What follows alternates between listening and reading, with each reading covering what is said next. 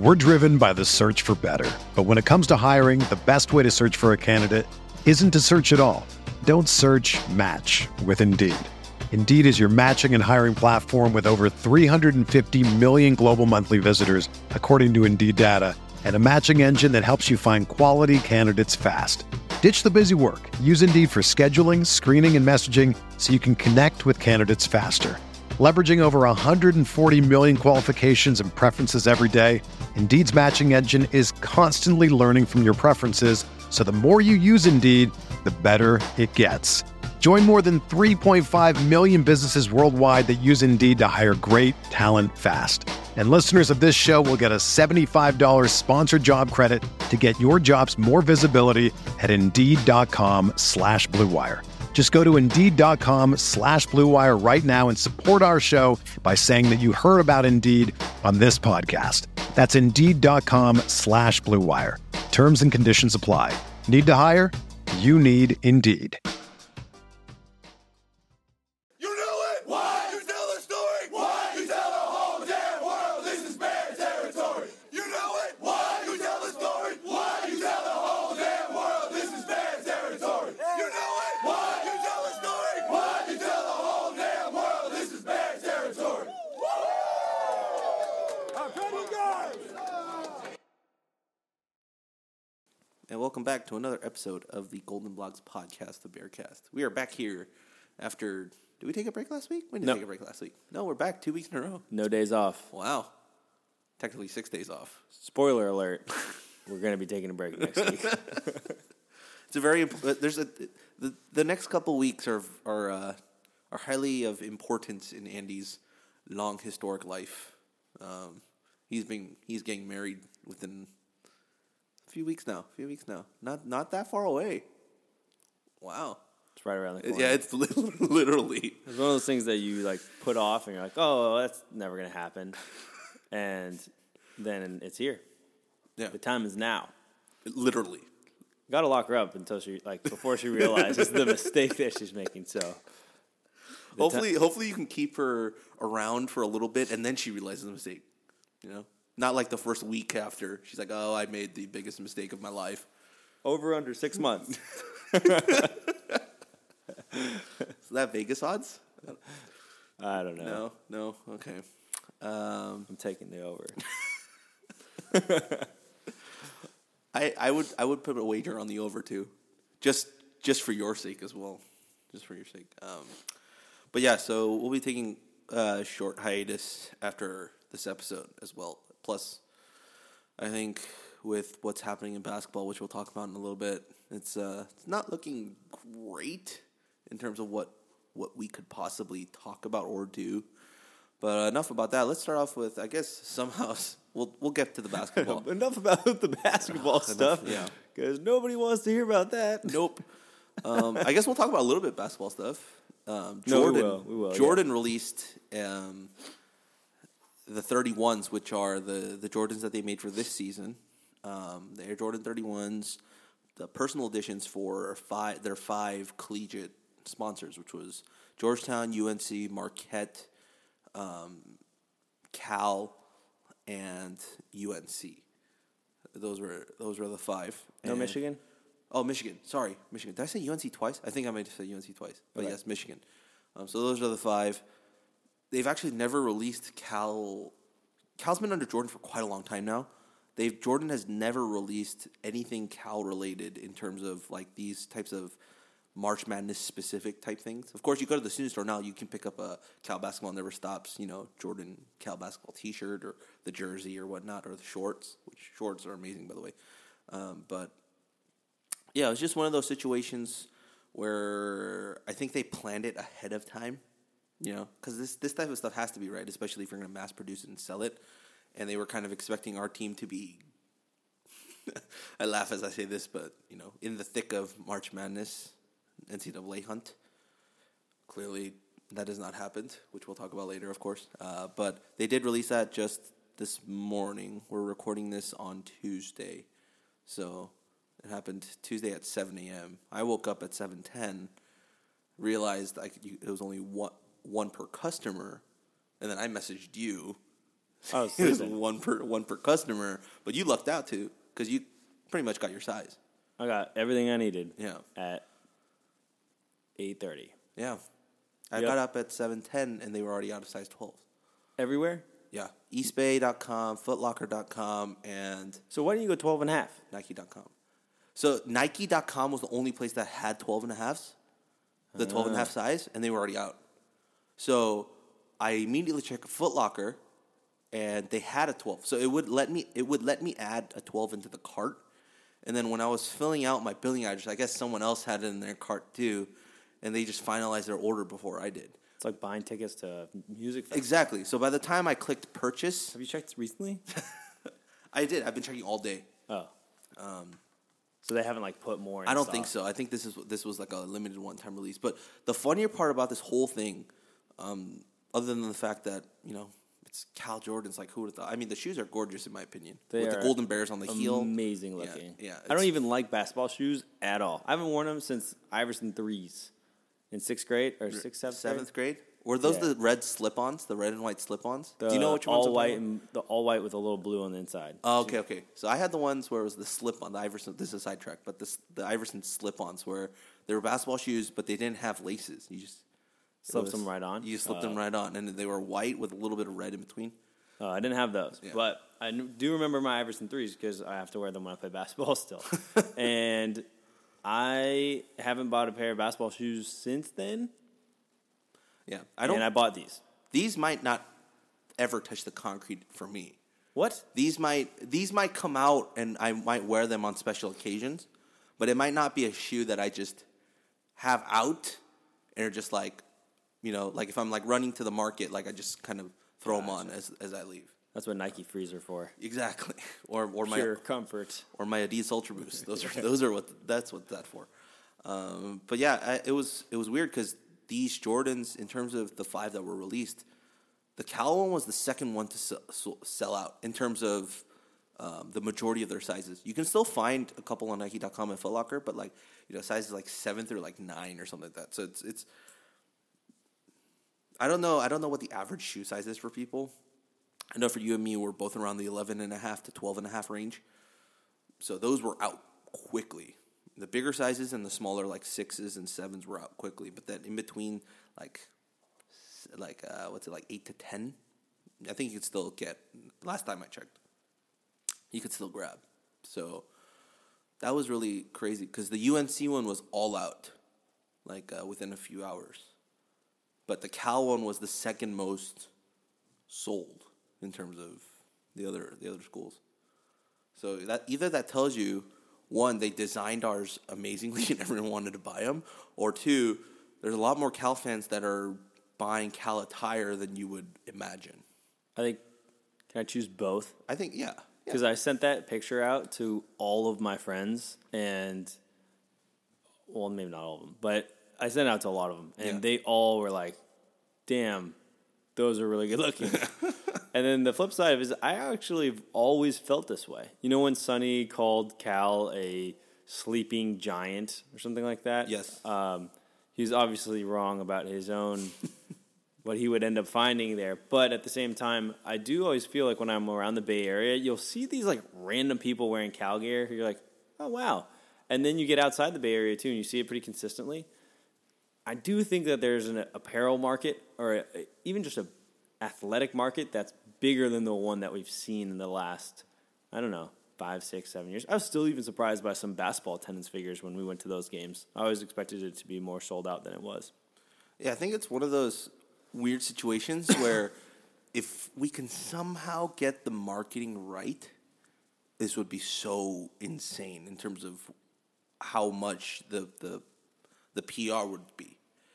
Like, you know, the UC Berkeley hoodies, sweatshirts, everything, easily findable all across the world. Very easy. Ones that say like California or the Cal script with Nike, findable, but not as prevalent.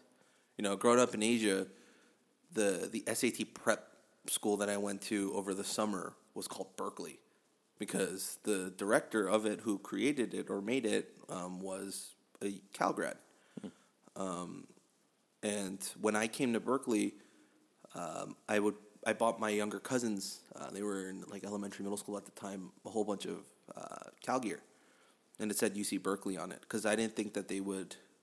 I don't think anyone would register it being like UC Berkeley, overseas in Korea. If you wore California, that just looks like the name of a state on a T-shirt, right? But a funny story with that is they wore one of the hats I gave them for a family dinner when I was in college. Got in the elevator, going up. American, just a normal white guy, walks in the elevator, sees his shirt, looks at my cousin, says, "Go Bears."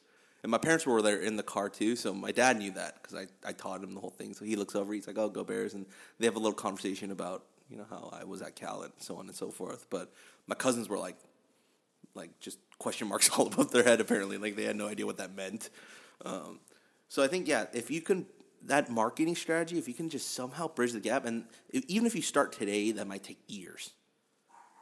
But that whole question of, is it UC Berkeley? Is it Cal? Is it UCB? Is it California? Is it Cal Berkeley? Although I know a lot of, I think most people hate it when people say Cal Berkeley, especially like when the recruits say it that way. But in my honest opinion, that is the best way to kind of join both of the academic side plus the athletics department. The way of saying it, if you say Cal Berkeley, What? I think it registers. You can register to both parties, right? Because I say the Cal part of it from the athletics department, and then the Berkeley part of it for the academics. Rob, did you just justify all of it? I think all of Twitter's going to be mad. Everybody in Twitter's going to be mad. But I'm not saying I'm for it. I'm just saying that could be one of the middle grounds that you see that you can take, right? But, I mean, I'm all for... What about just UC Berkeley? I'm down with that, too. But that would mean you'd have to change the athletics department to just You're talking about go with that. Oh, because you got the Cal and... Exactly. Whenever you see like a ESPN game of Cal or anything, right?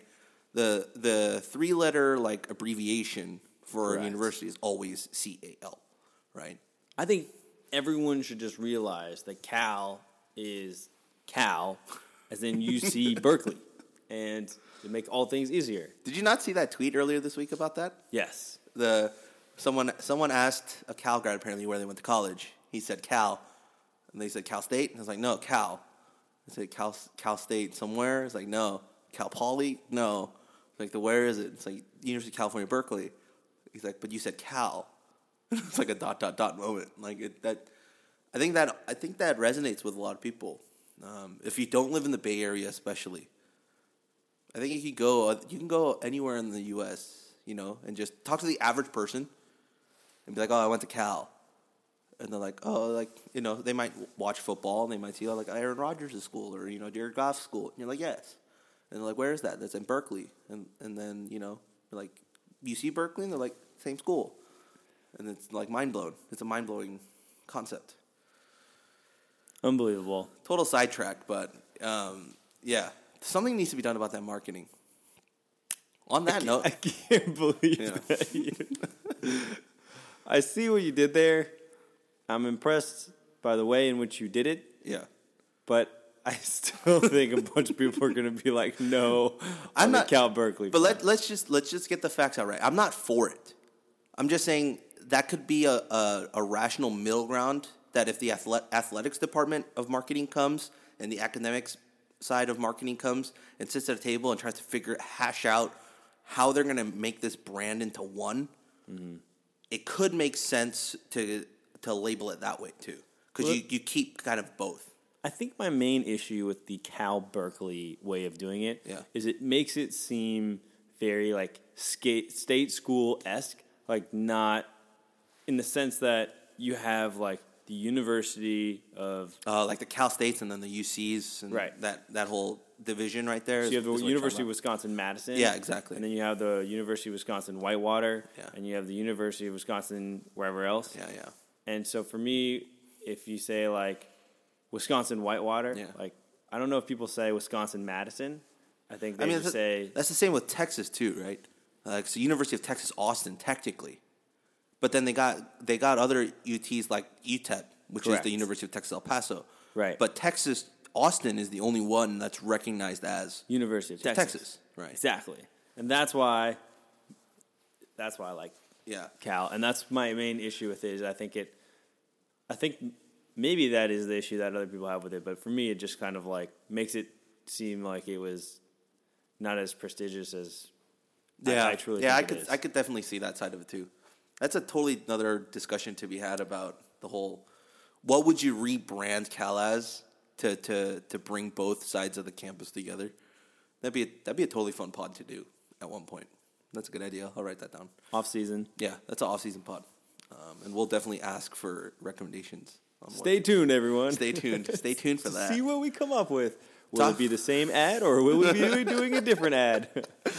Not that our input has any input or any, weight whatsoever. But anyways, since we're talking about marketing. I think we carry zero weight.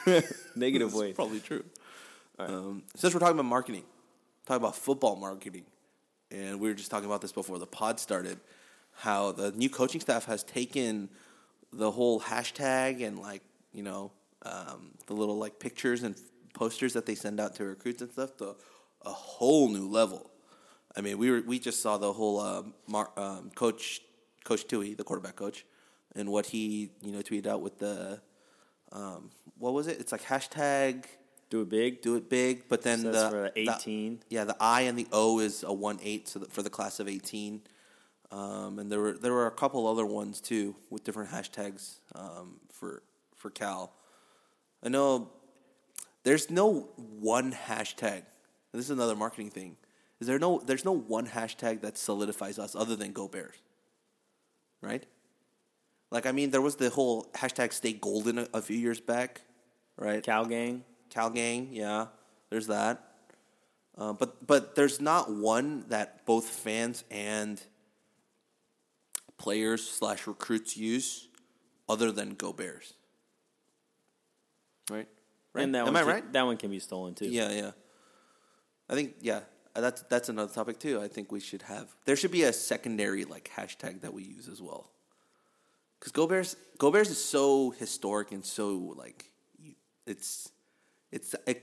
I'm gonna get a lot of slack for this, but it kind of sounds a little generic. You know what I mean? Well, it could be Go Chicago Bears. Yeah, or Go Baylor Bears. So it's just a Go Bears, but then I think you get another hashtag that has to do with the school to do it. I remember when basketball did it a few years back. Hashtag Berkeley represent. That one was nice. Oh yeah, and then they had another one that I accidentally posted when I was at a Warriors game. Together we attack. Yeah, Together we attack. That's the one that's Konzo's been pushing since last season, and I'm cool with that one. That one's nice. Protect Our Haas, I know, is another good one. That's a good play on words. So specifically back to the football. On the recruiting front, though, yeah. I feel like the amount of activity. One, there's noise there because we need to have a big class. Yes, but the other thing is the social media presence of the other coaches that we have on staff, I feel like is night and day different. Just like Gerald Alexander this morning. This morning. Tui I see all the time. Yeah. And Great Woody even is on the trail consistently. Yeah, Tui's blowing it up not only on, this is just a side note, but Tui's not only blowing it up on Twitter too, he's blowing it up on Instagram as well. Yeah, it's exactly. pretty crazy, his activity on the social media front. So it's really cool. I mean, in the amount of offers that we have out right now, the amount of you saw Cal as being a favorite with a 3-4 star running back early in the process, which is still news to me, and compared to the last 3-4 years. So I'm unbelievably excited.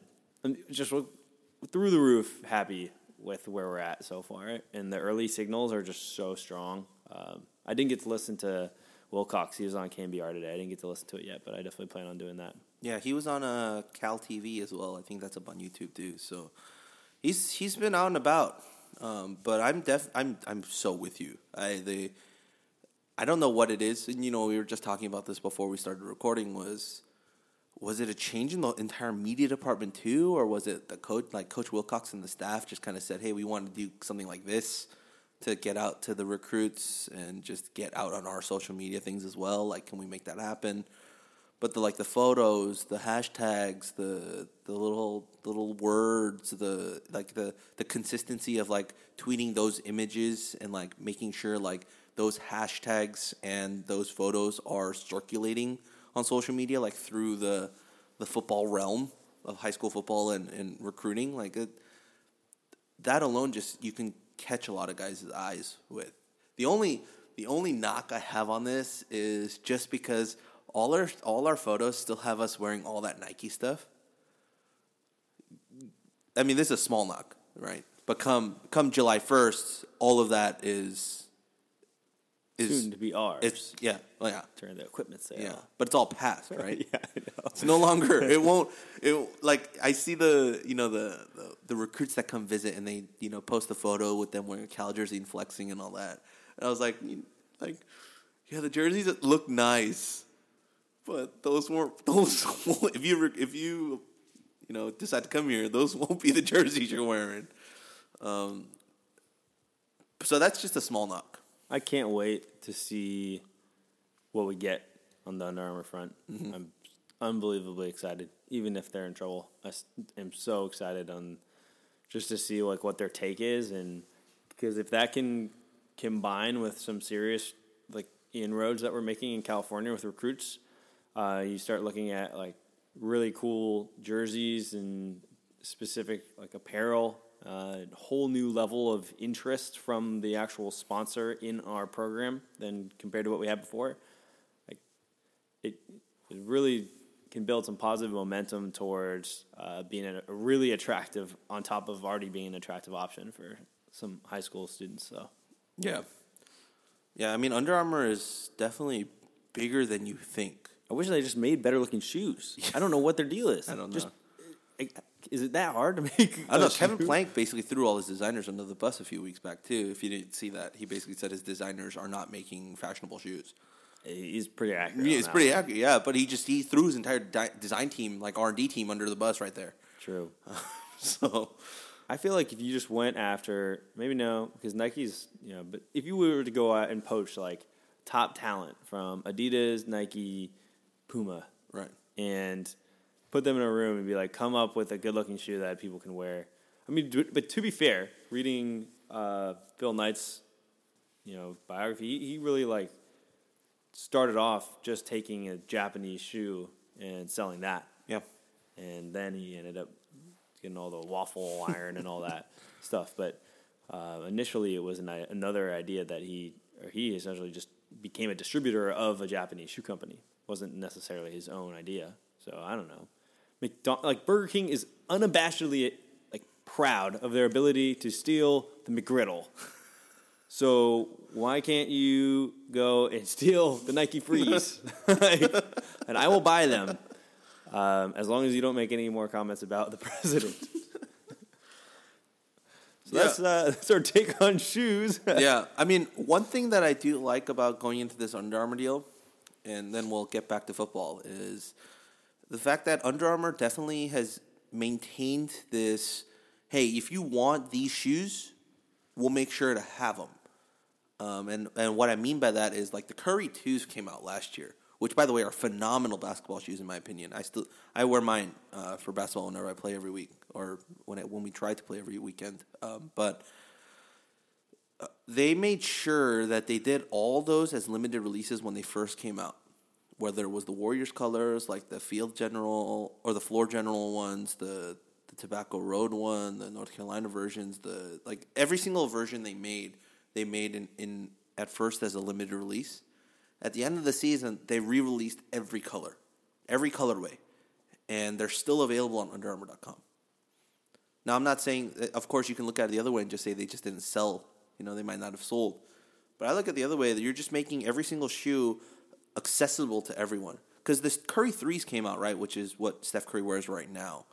But the Curry 2s are still on sale on UnderArmour.com, and they're not even price cut. It's the exact same price from last season, which isn't that expensive. I think they're at $120, I believe. So they're not expensive basketball shoes, considering Harden's go for $140 and and Jordans can go up to $200, and Kobe's are like 160, 180. So Goodness. yeah.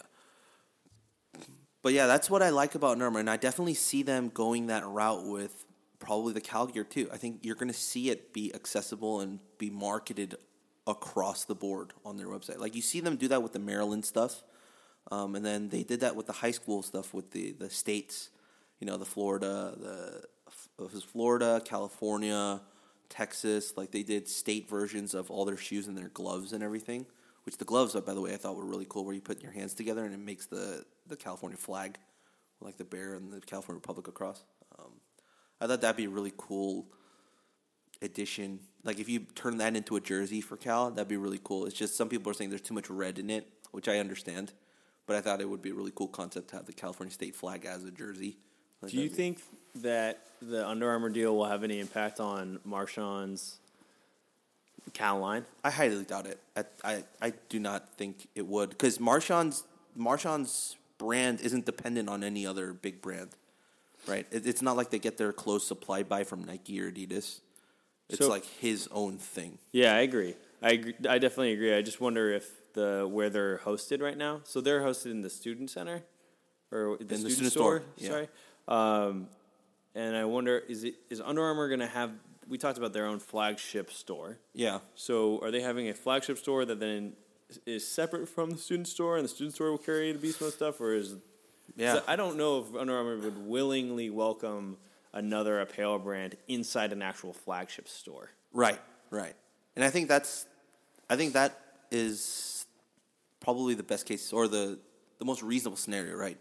Is Under Armour makes a little building right next to Memorial Stadium and makes it like a flagship Under Armour store. And then you have the student store sell all the stuff from the flagship store, but also have, the generic brand, sweaters and the T-shirts and all that, plus Marshawn stuff. I think that makes the most. Because even right now, right, all the Nike stuff and Jordan stuff is in the student store. But on one side, there's a whole bunch of Under Armour stuff. And then on one side and on one wall, there's all the Marshawn stuff. And then in the middle, filling up all the generic, like UC Berkeley with the seal sweaters that are just made by like champs or like champion, sweaters, right? So I think that's the route. I think that makes the most sense. That they would probably make their own little mini store on campus somewhere, probably closer to the stadium, I would assume. Maybe at Haas. If I'm Under Armour, I'm putting that thing right at Telegraph and Bancroft. Where that American Apparel is now going out of business? Yeah. That does make sense if you build it there. Or where I want that spot. where I want it. Like yeah. High traffic, right in the middle of campus. Plenty of opportunity for like the people that are coming and seeing the campus to come there. Yeah. Whereas the stadium is too far out of the way. It's really far. Be like, oh, all right, there's like one person in here. So yeah, that's it for the marketing side of it. We'll briefly touch on football for a little bit. So Trace Travers, our former podcast host at Rivals, wrote a nice little thing about everything to know about the spring football roster. And just some little things that we'll touch on is, one, the prominent position changes. So let me just read you through the list and just let me know which ones you think are, or one or two that surprising you or might benefit in the long run. Zion Eccles moves from inside receiver to running back. Trey Turner from nickelback to safety. Darren Brown from linebacker to safety. Ray Hudson from wide receiver to tight end. Quentin Tarterbull from nickelback to safety. Coyote DK from linebacker to safety. And Ricky Walker III from cornerback to safety. Okay. I already thought Zion Eccles was running back, so I was confused that he was an inside wide receiver. Right. So that seems like he was someone that I was dying to see, so I'm actually happy with that. And other, I think, more obvious one that to be excited for is just to see Ray Hudson move back to like a traditional tight end spot. Yeah. And see really what he can do there. I think it'll open up. I actually think it'll be pretty beneficial for the running game, and then I also think that it can. I don't know. It'll be just nice to see more of like a pro style offense. Where we were really used to that in the Tedford years, and going back to that will be. Well, I guess it's like I don't know. It's hardly pro style, I suppose, but Yeah. It's a Well, there's pro concepts in it, right? With the 11 personnel and so on and so forth. But yeah, the Hudson one is definitely just because we're replacing 3 of our offensive linemen on the line, and to have that extra run blocker as a tight end on the edge is only going to help in us creating or getting that push in the O-line. Do you know why Stephen Moore wasn't invited to the combine? I was really surprised by that.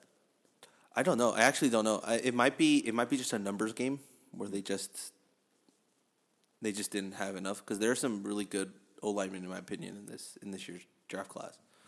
So it might have been purely a numbers game. But moving on to prominent newcomers, Elijah Hicks is at cornerback wearing number 3. Bryce Turner is wearing number 29, listed at cornerback. He's a redshirt freshman from Long Beach Community College. He was Travion Beck's teammate at St. John Bosco. Alec Funchess, wearing number 33, listed at the defensive lineman, possibly set to move to the rush linebacker DE hybrid that Von Miller at Texas A&M mold.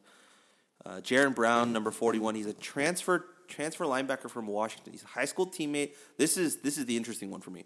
He's the high school teammate of Malik McMorris, Chase Forrest, Addison Ooms, Matt Rocket, Justin Norbeck, all Matter Day guys.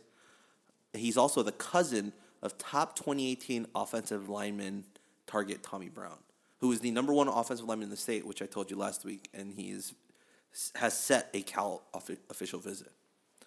So there's that, and a couple other ones. Daniel Harris wearing number 60, offensive lineman, gray shirted. Tariq Johnson's wearing number 88, wide receiver, and Gabe Terry's wearing number 29 at defensive end. So, judging from that, is there any of those prominent newcomers that will bring at spring that if and when you get to spring ball, you're going to watch or keep an eye on? For sure, Elijah Hicks. Yeah. And I think Trey said he's his favorite player talent-wise from the class. Yeah, so has to be. I mean, we poached him from Notre Dame. Yeah. That says a lot. So I think for sure him. I like that Tariq Johnson chose Michael Irvin. Yeah. 88. It's a great number. So I'll watch out for him.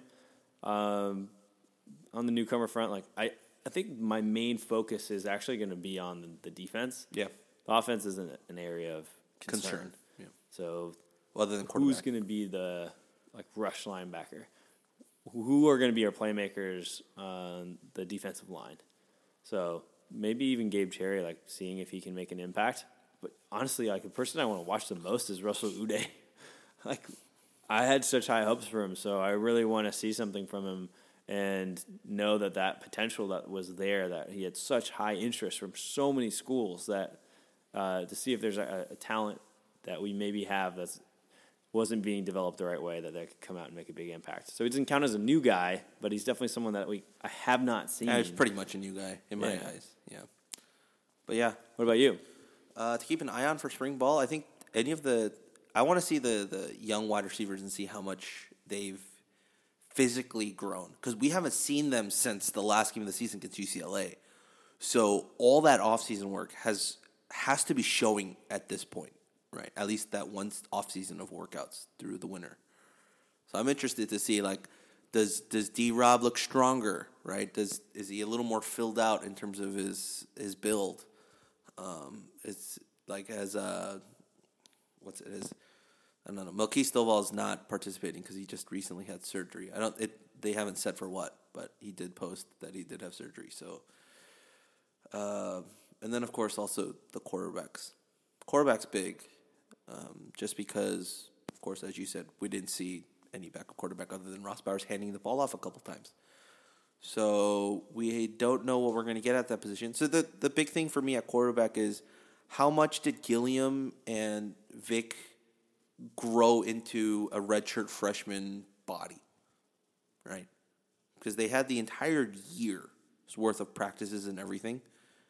And if their physical tools are now, or their athleticism and everything matches what we expect of them now, then this quarterback battle is a lot more difficult than we first imagined. Especially with Garbage coming in the fall, too. In my opinion, I don't think we'll have a quarterback locked up by spring. I would love to have a quarterback locked up by spring. I just don't see that happening, especially with a brand new playbook and a brand new offensive coordinator. So, Yeah, that's it for me. And of course, the tight end spot's always fun to watch. Just to see, I mean, there's only 3 open practices this year, and then spring games, so technically 4. So the only thing that we're going to be able to see out of those 4 times is, or the only times we'll be able to see how he's going to utilize tight end will be those 4 times. So I'm excited to see how he does it. Because I've been watching Eastern Washington highlights that like their offense. Oh, so much fun to watch. Because they're so balanced. They don't only run. And the only reason I watched those highlights too was because I was watching a little bit of the combine and I watched Cooper Kupp a little bit. That guy's good. That guy's really good. But, of course, not as good as Chad Hansen. But Hansen, he's so hot right now. All right, that's pretty much it for football. Move on to basketball for a little bit. Recruiting news for basketball before we go into the demolition of what was happened this past week is Grant Antisave, and I'm going to butcher his name. I still haven't found a place that says his name right. But Antisevich?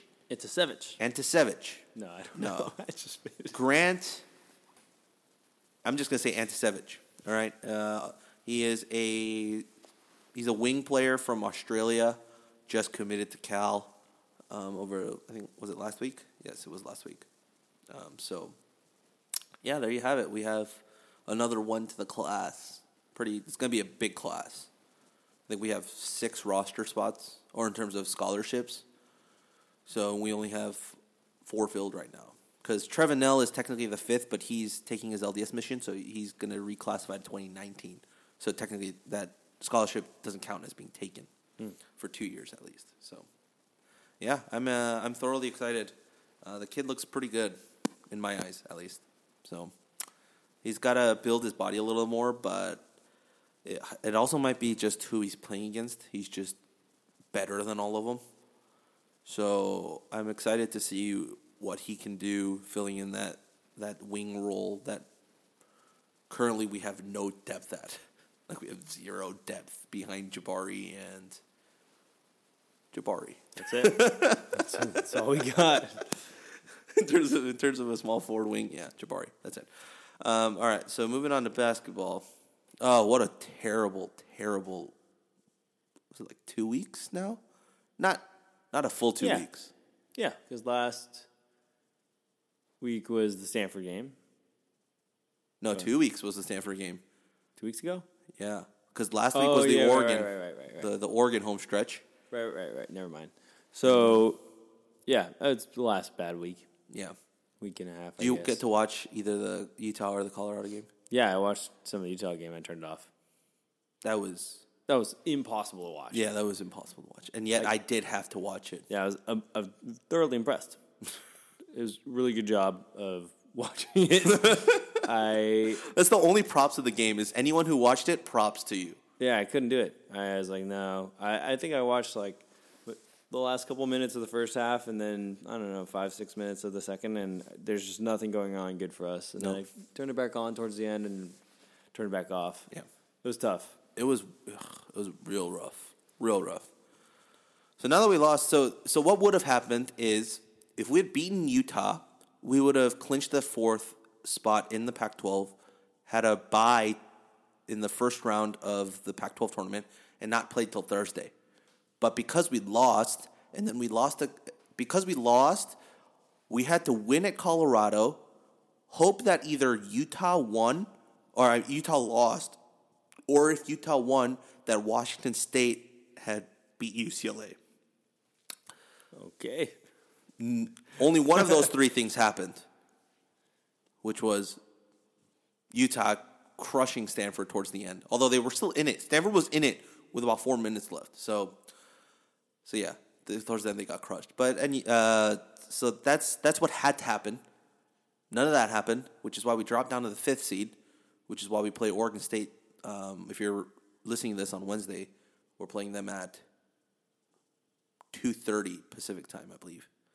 And then if we win, we play 4th seed Utah. So really? On Thursday. Neutral court. Yeah. In Las Vegas. So I believe the team flew out today.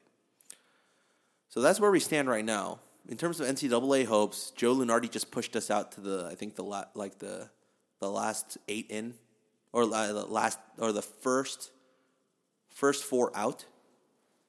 So like we're like on that borderline of like either we're like right in the wait list of if any of these other teams falter right above us, then we'll hop into it. So what that basically means is that 1, we have to beat Oregon State. There's no question about that. 2, we have to beat Utah. Yeah. And 3, if we want to solidify it, just easily solidify it, beat Oregon. Because that's who we'll ultimately play, right? It's because the 1 and 4 seed would play in the semis. So if we overtake that 4th seed spot, we would have to play the number 1 team, which is Oregon. Is it weird? I tweeted this out and Avi like, I don't know. He said he tweeted back at me. I said, "Is it weird that I think our chances with Oregon is better than our chances against Utah?" I feel the same way because it's weird. Utah played us better. Yeah. At least I thought Utah honestly played us better at Haas. I thought we were. Well, that was the lose double that game. overtime game. Yeah, I thought we were going to lose the game for sure. And then we got creamed. Oregon game, I thought we were going to win, and we lost. Utah game, I thought we were going to lose, then we won. And Utah just seems to me like they have the coach. I think their coach is just a little bit better at like in-game scheming. management. Yeah, exactly. So it's more of a concern. But we played last year, right, in the Pac-12 tournament against Utah, and then they hit that runner with a couple seconds left to knock us out. So who knows? But they had on a a neutral court. They had a way better team last year too. Utah did. No one expected Utah to Poeltl. be. Yeah, Pirtle and Loveridge, and I can't remember their point guard's name that was knocking down threes left and right. It was ridiculous. Yeah, so it's them. And we also had a better team. We also did have a better team. We didn't lose a single game at home. So if we beat Oregon State and Utah, I still don't think we get in. I think we sneak in depending on what happens elsewhere. If some team that's right above us, like in the last 4 in, or like the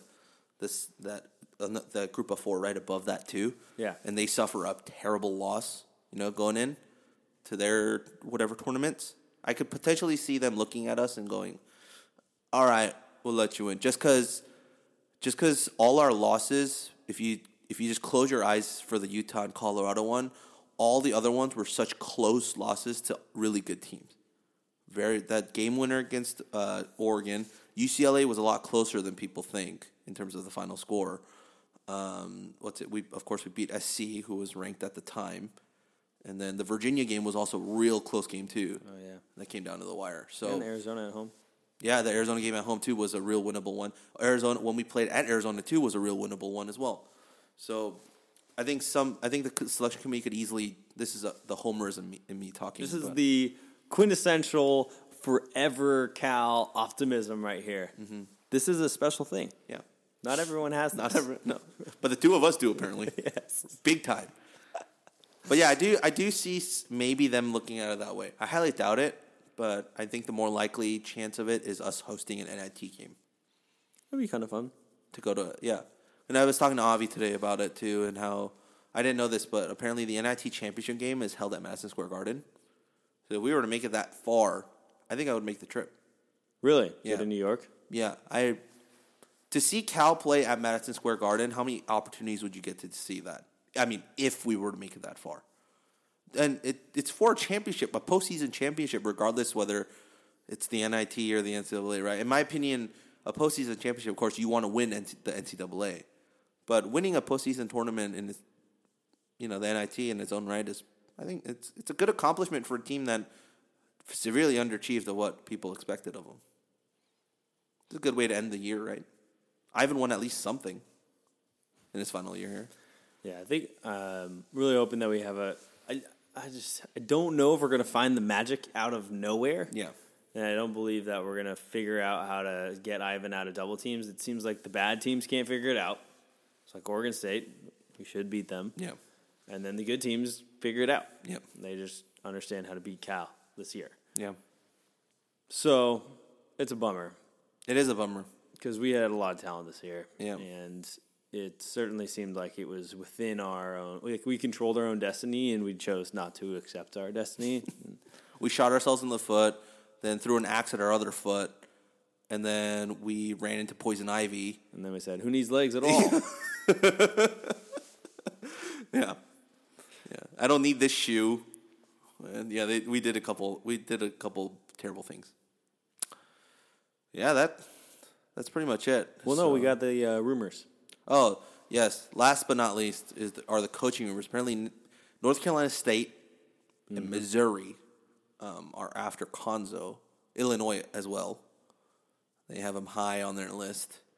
Konzo actually, I guess they had a press conference today, teleconference, and Konzo said, "I work for Cal."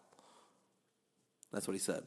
I liked it, but it's not like an overwhelming statement of Right. solidarity with Cal. It's not like, I'm not going anywhere, I'm at Cal. Yeah. It's sort of the Chip Kelly approach that Right. took with the Niners. But at the same time, I work for the Niners. But at the same time, that's Konzo's personality too. Mm-hmm. He's not the guy to overreach on saying things, and you've noticed Good that point. the way how he talks. Like he's not like the really high highs and the really low lows. Like he's definitely one of those guys that when you're talking to him in this type of setting is very flatline.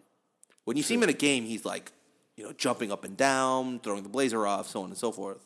But when he's off and he's talking to the press and the media, it's just he's talking like this. Doug from East St. Louis. Like that's that it's that low voice that he just consistently talks through. Yeah. Yeah, you're totally right. That's spot on. It's quite spot on. So I like it's much better than Sonny Dykes. Exactly. That's what I was going to say is that Reef tweeted at me. He's like, what else did you expect him to say? And I was like, well, we had a football coach who was looking at elsewhere or rumors started flying and he did not deny it. He didn't say in any a sense of the word. word. Yeah. He's like, yeah, I might be interviewing. Your no comment is the comment. I might be out there, putting my resume out there, having a couple conversations. Don't worry about me. I'm just doing my thing. Trying to get my assistants paid. I'm just here in Texas, just at the High School Hall of Fame. Missouri, though, can we just talk about... First of all, I want to take a strong stance against the fact or the assumption that a school like NC State, even though, fine, they have a decent basketball tradition, actually. They do. Or Missouri. Illinois, I'm on the fence about. But those two specifically can poach a Cal coach. Yeah. Like, I'm tired of these, I don't want to say anything against these schools, but I'm tired of these schools that I don't look at. When was the last time you heard Missouri and Cal in the same sentence? When was the last time someone said, oh, yeah, I was comparing NC State and Cal? Fine, Illinois, I'll give you that. Yeah. It's a good school. But, I visited NC State. It was not in the consideration set against Cal. There's no way. It is a different degree. And so, for me, it's when you hear about these coaches, it drove me crazy about Sonny, too. It's what was it? By the end of it, they're talking about Cincinnati. Yeah. I was like, what? Yeah. I refuse to believe that Cal is the stopgap between wherever the coach was before and NC State. Although, once again, disclaimer, they have a good basketball tradition. Mm-hmm. Don't want to rob them of that. Or Missouri. I get the Missouri connection because he's from St. Louis and it's close by and close to his roots, but I also refute the idea that these schools should be within the same breadth of a place like Cal. Yeah. So here's my take on it. If I'm Konzo and I'm looking at this and I've been preaching the whole thing about you're coming to the number one public institute in the world and you're talking about academics and so on and so forth. Of course, a little bit of that is about a little showmanship about, how to recruit your school, right? How to market your school and where you're coaching. But I look at these three options, and this is my take on it.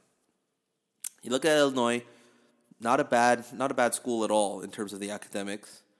Probably a lot easier to get some recruits in as well in terms of the academic side of it and getting them through the whole, GPA and getting accepted in terms of their academic side of it. Definitely a lot lenient in terms of that. Plus, they have a little bit of basketball history with, Darren Williams and that NCAA run and so on and so forth. So you got that. And it's close to home, too, or at least close to where he played college ball at Purdue. Then you look at Missouri, SEC, right? And in his home state, I could definitely see him maybe coercing himself and going home. SEC though, but it's like lower tier. Right. SEC. And I'm not a big fan of him moving to Missouri. The only aspect of the Missouri job for me would be moving closer to home. Yeah. That would be the only thing, especially because other than Kentucky and like Florida in that SEC basketball league, it's going to be real tough to win any single year. So there's that. The NC State one, for me, that's the more curious one because, as you said, they have a big basketball tradition. They're in the ACC, which is arguably the best basketball league in the country. So, based on that, plus you're going to a state school that probably has less academic standards, right, than what we have at Cal. No, probably necessary. In terms of getting your recruits in. And you could definitely sell that you're living in North Carolina with all these, the basketball blue bloods, right? North Carolina is a basketball state. It's insane with those three schools right there, and of course the Charlotte Hornets are the Charlotte Hornets, right? Yeah, they are the Hornets. They're back in Charlotte. And Davidson. Yeah, and Davidson's right there too in Charlotte. So I think you could definitely sell that to recruits as well. They did that this last season with Dennis Smith, right? The number one overall point guard, I believe, in the 2016 class. 2015 class? 2016. No, 2015 class. 2015 class. Went to NC State. Yeah, went to NC State. He's from North Carolina, too, which, of course, that helped. But yeah, it's all good points. I still, I agree with you. I mean, the academic standard is almost consistent in all three. The only difference between ours and theirs is that our academic, just prominence is so high that you could sell that to the parents, right? Hey, your kid's going to get a damn good education if they come here. And, it's like that was it football or basketball that's saying, it's the 50-year decision, right? It's not the looking to the NBA to play for the next 30 years. It's the what life after the NBA, if you get to the NBA. But the only difficult part about that is I think the academic side of getting in is so difficult. The barrier to get in is so not high. It's not like they're asking for a 4.0, but it's definitely higher than what you would get at Illinois or NC State or Missouri, right? In terms of getting your guys in. Totally. So I think I could easily, if I'm a coach at Cal, I could easily convince myself to say, why would I have to deal with this? Why do I have to deal with the academic side of it this much every single season and put myself through this headache of, will these guys be able to come here, going through that academic process, when instead I can, probably go closer to home or go, if a team from the ACC wants me, go there and rebuild that program with a lot more ease. I think to me it's about, so part of me sees that opportunity and part of me looks at that opportunity and says, which problem do you want to try and solve? Yeah. So do you want to be at a place where the issue is you have to stand behind a stellar education, but that also forces you to be more selective? Or do you want to go to a place where you're the afterthought of the conversation? Actually, once again, I'm sounding way too harsh on this. But you are the third in the consideration set behind Duke, North Carolina. Yeah. And you also are in a conference in which, is incredibly difficult. Yeah, it's competitive. Yeah. So you're going to fight the battle there, or you're going to fight the battle on the academic front. And the biggest thing for me, which was clear with Sonny, was he didn't get the bureaucracy of Cal, and also, there are other issues. Yeah. But that's really what I felt from afar, because he saw the potential in the program. But when he got here, the potential wasn't what he was really found. Yeah. With Kwanzaa, I don't have any of that signal. There's certainly part of me that thinks like everything they went through with Yanni and the special investigation and all that additional investigation, there might be something there that you never know. Like he seems like a pretty stand-up guy, family oriented, and that called into question his character, even though he objectively did the right thing. But outside of that, there isn't anything there that really makes me as nervous on that front. Like I think he's talked about Cal in a consistent way and been very forthcoming about the opportunity that exists here. So, yeah, it's all about, for me, if I was in that decision and like putting it in a business perspective, it's like, okay, like yeah, you can go and work for another product, but you're gonna be solving a different problem. Like, which problem do you want to solve? Yeah. And so for me, it's like, if I had to solve a problem, I'd probably want to solve the one that came with like the highest value product behind it, so that I could stand myself behind, like put myself behind that and be really proud of it. And I think that's the unique use case for Cal, is that some of these schools, like as you said, if you're graduating and you don't have a career in the NBA, then what do you lean on? Well, you lean on your degree.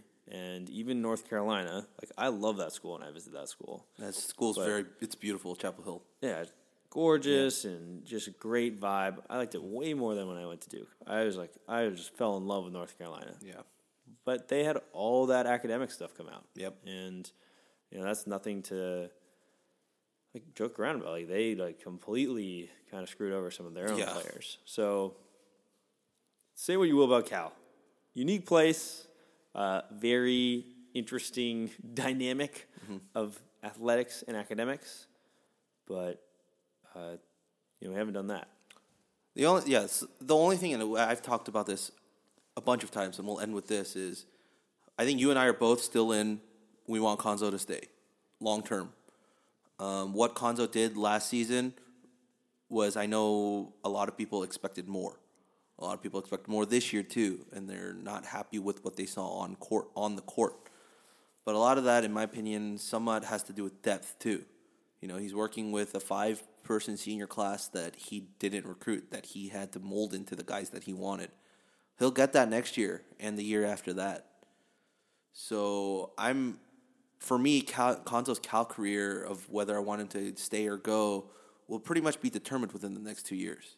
Right now, it's too early to say, like, he should be gone. But as it stands right now, I don't ever want a coach to just be here for a year or two and then not succeed and then just move on. Like it takes time to rebuild a program or just build a program, right? And the only thing that gives me hope about all this is you saw, how Jan was here and then he left. We bring in Tim O'Toole the following season, right? The year before that was we lost one of the assistants. Can't remember his name right now. But then we brought in Wyking Jones. Like, he definitely is a good enough person and coach to be able to bring in guys like this. Like, Wyking left Rick Pitino in Louisville. Like, that's a perennial winning team and competitive team. And he came all the way out here and joined Cuonzo on the West Coast, Tracy Webster probably could have been a head coach for some mid-major school, in my opinion, at any given point, because he's a pretty dang good coach and a recruiter as well. But he's still here. He's still the assistant coach right under him. You bring in Tim O'Toole, too, who's been a head coach as well and has immense experience on the West Coast. So you see him building and consistently building and not take a step back in terms of the coaching staff and how he's building up this program. I wish there was just a little bit more support for him. Granted, no one's kicking him out like Tennessee did. That's for sure. No one's making a petition and getting everyone to sign to get him out. I agree. I don't think it's at a point where people are up in arms with the forks and outside campus, right? But there's a lot more of that for the football program after the season ended than there is for basketball. Yeah. And I also question where we got these standards from. Yeah. Like, it's not like Monty was making the tournament every year. No. So why do we expect to make it every year now? It's because the expectations were raised because of the talent level we brought in. And with raised expectations, then comes that sort of like, If you don't meet the expectations, then they're just as much. The higher the expectation, and if you don't reach it, the higher the negativity afterwards. Yeah. The lower the expectation, if you don't reach it, the more, oh well, like we didn't expect much anyways. And we have a perfect example of what happens when you chase people out of town. And everyone at Tennessee that's latching on to every single negative tweet about Quanzo Martin saying, hey, I told you so. In the meantime, their basketball program is Meh. meh. Yeah, at most. Generously meh. So I'm definitely not in favor of seeing him go. I don't even care if we didn't make it next year. I wouldn't be in favor of seeing him go. It's a matter of, like, as you said, giving him the fairest shot. Yeah. I mean, yeah, I think we're getting into... We're getting a talent level of player that we didn't used to get. So look, we went after Troy Brown, right? 5-star small forward. We went after Ira Lee, top 50 power forward, 4-star. We didn't get those guys. But then what happens? We're still in the mix for 4-star guard Mark Smith, right? We're still in the mix for 4-star center from France, Olivier Sarr. We just picked up this Australian guy that looks pretty good, in my opinion. And we still kept the other 2 4-stars that we recruited in Jamal Baker and Juwan Harris Dyson. That's still a class of potentially 6, right? 4 of which are all 4-stars. Next season, our rotation will be built purely on 4-stars and 5-stars, right? In terms of the recruiting, other than our center position, because King and Cam are 3-stars are not rated. But the depth is there. It's incredible. With Charlie already there, Marcus being able to play, right? You got a solid depth on the team in the works. Maybe 1 or 2 5-stars in, and that gets you over the hump into that whole, are we vying for the Pac-12 title? Are we vying for a number 2 seed in the NCAA tournament, right? And then maybe that happens in 2 years' time when maybe we get Jordan Brown from Roseville, and we get that 5-star center to match all the shooters that we're going to have on that team in 2 years. So yeah, I forgot Justice Suing too. That guy's rated a 4-star on certain rating sites. So yeah, you got a plethora of great talent coming in, and I just don't understand why you're upset with the on-court performance in a 3-year span. I think more people are upset with this year than they are with last year, but you fail to recognize we only have 2 legitimate shooters on this team. Consistent. Charlie's good when he's on, but Grant and Jabari are legitimate only 2 shooters. I don't even consider Grant to be a shooter because he can't create his own shot. Exactly. But that's what I'm saying, right? They're the only 2 reliable 3-point shooters on the team, and if you have that and you try to get Ivan deep on the blocks, you can't balance the floor like that. If one of them's out of the game, it's over. Which happened a lot this year. Yeah. So, yeah. It's kind of like when I play 2K and I don't have KD, Steph, and Clay on the floor.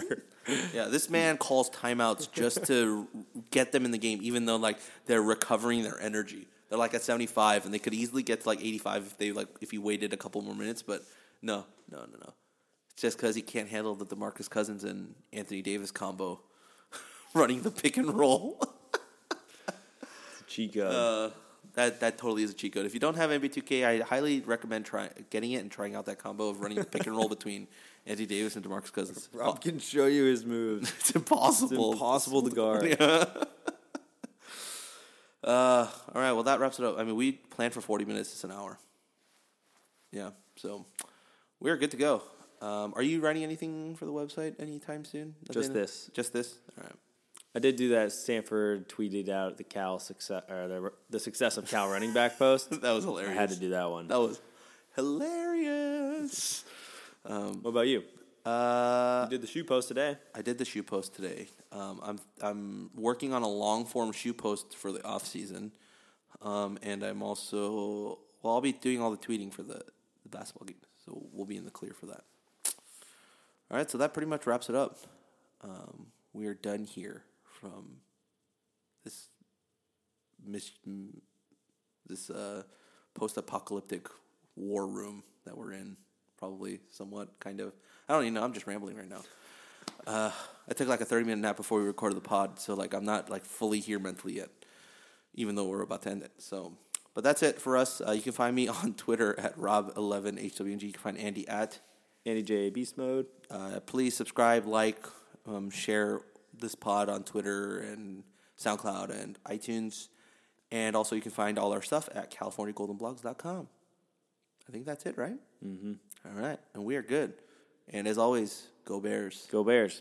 You know it! Why? You tell the story! Why? You tell the whole damn world this is Bear territory! You know it! Why? You tell the story! Why? You tell the whole damn world this is Bear territory! You know it! Why? You tell the story! Why? You tell the whole damn world this is Bear territory!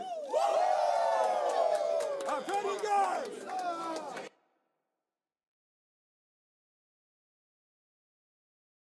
Everyone is talking about magnesium. It's all you hear about. But why? What do we know about magnesium?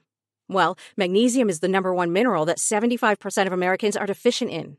If you are a woman over 35, magnesium will help you rediscover balance, energy, and vitality. Magnesium supports more than 300 enzymatic reactions in your body, including those involved in hormonal balance. From functional medicine doctors to mental well-being and female hormone experts, we all know that magnesium is the one mineral to improve all aspects of well-being and health. But which one? Magnesium Breakthrough from Bioptimizers, the trusted choice recommended by leading experts with 7 best-absorbed forms of magnesium to ensure your body receives the support it needs for overall well-being. Go to bioptimizers.com/balance today and use code BALANCE10 for 10% off. Support your journey to wellness at bioptimizers.com/balance. Magnesium Breakthrough from Bioptimizers, your foundation to optimal health and vitality.